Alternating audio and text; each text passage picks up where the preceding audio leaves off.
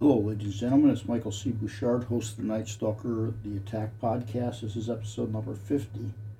Um, I just received a email. I received a lot of emails, and a lot of the cases, I have a pretty busy schedule outside of podcasting. So, I received an email from the host of the Savage Watch webpage. And basically, what it said was, I found this on Reddit. This former TV host was convicted of rape and scours the internet, threatening to sue outlets that have this story of his conviction. Well, the interesting thing is, now, quite honestly, I have never heard of this guy before. I guess he's an actor. He goes by the name of Alan Fawcett.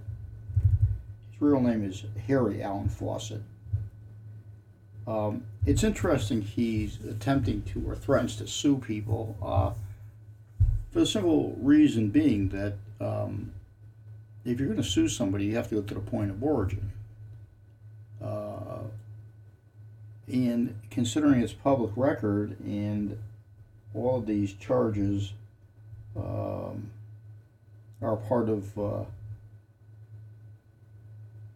the court's records, you can't say it didn't happen. You can't say there wasn't an arrest. You can't say there wasn't a court adjudication. So your basis for suing anybody is it's not there. It's just not there. But it's I just kind of got a brief summary of it. There was an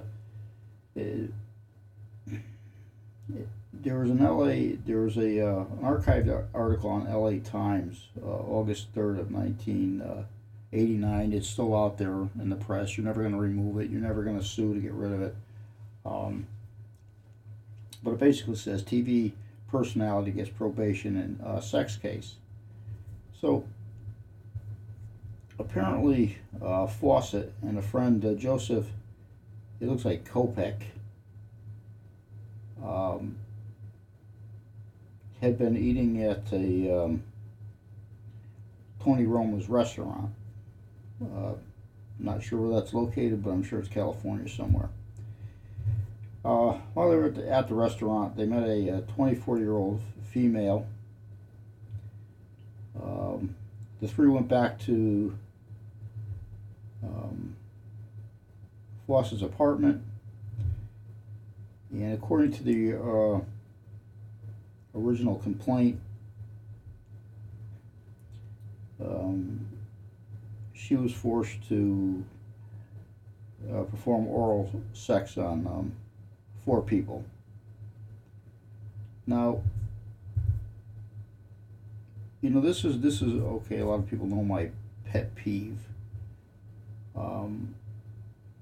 about anything that's forced. I'm not a fan of it. You can talk as much crap as you want to me. I don't give a shit. I'm not the guy you want to get into my face. But apparently, and this is even back then, this is how just lackadaisical the court system is. So, as a result of 4 felony charges, which all involved sexual battery, Connecticut we call it sexual assault, they reached a plea deal where he only did, I think he did 3 months and participated in a substance abuse program for drugs and alcohol.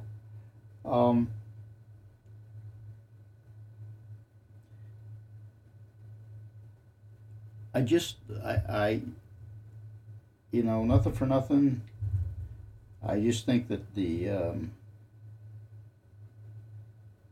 I don't think that plea deal should have happened, quite honestly.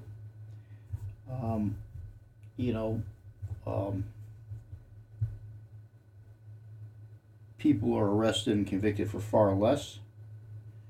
But this was a decision of Judge Malcolm Markle, who presided over the San Francisco Superior Court at that time, which would have been 89.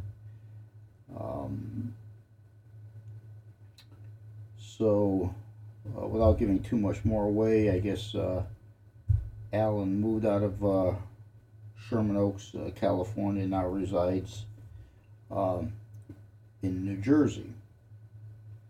Now, I don't think, although this was in Reddit, is all over Reddit, I don't think of it as much of a big conspiracy theory. It was a long time ago. There were a lot of other, and I'm not protecting this guy, but there were a lot of questionable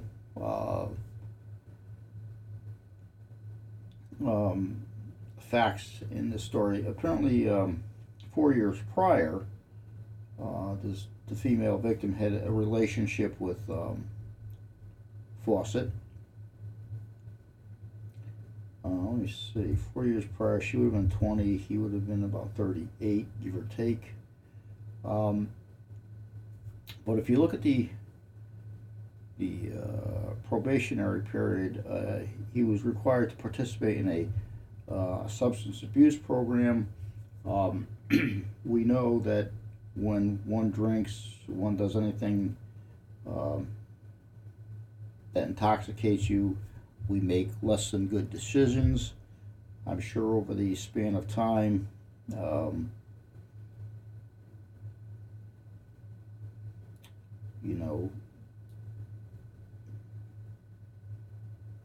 we'll hopefully learn from our bad judgments. Apparently he is still an actor. He's done a lot of TV stuff. Like I said, I don't know who he is, but his type of TV genre is not mine. He teaches, so I mean he's a well-established guy, and we just hope that over time, and it's been a long time, that maybe some of the devils that may have been chasing him are no longer there. Like I said, this article on Reddit made it seem like he was, scouring the internet, going after people. I don't think that's so much the case. He's on LinkedIn. He's got a good profile. And let's just face it, it was the court's decision to do what they did. But besides that, I don't see any big conspiracy theories about it, I think it's just one of those bad choices we make throughout life, and sometimes it catches up with you. And unfortunately, you can't erase a lot of stuff. When I go online between my my podcast, my books, TV appearances, and all this other stuff that I've been involved with, I show up probably 2,000 times. So even without a Wikipedia, I'm still out there. I'm still all over the place. I won't need a headstone. All you got to do is look online. But with that being said, yeah, no conspiracy theory here. Reddit always hypes these things up like it's some type of master conspiracy theory plan. You just kind of take it as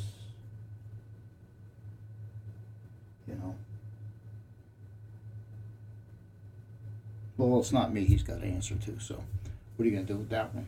And I am Michael C. Bouchard, host of the Night Stalker podcast. This is episode number 50.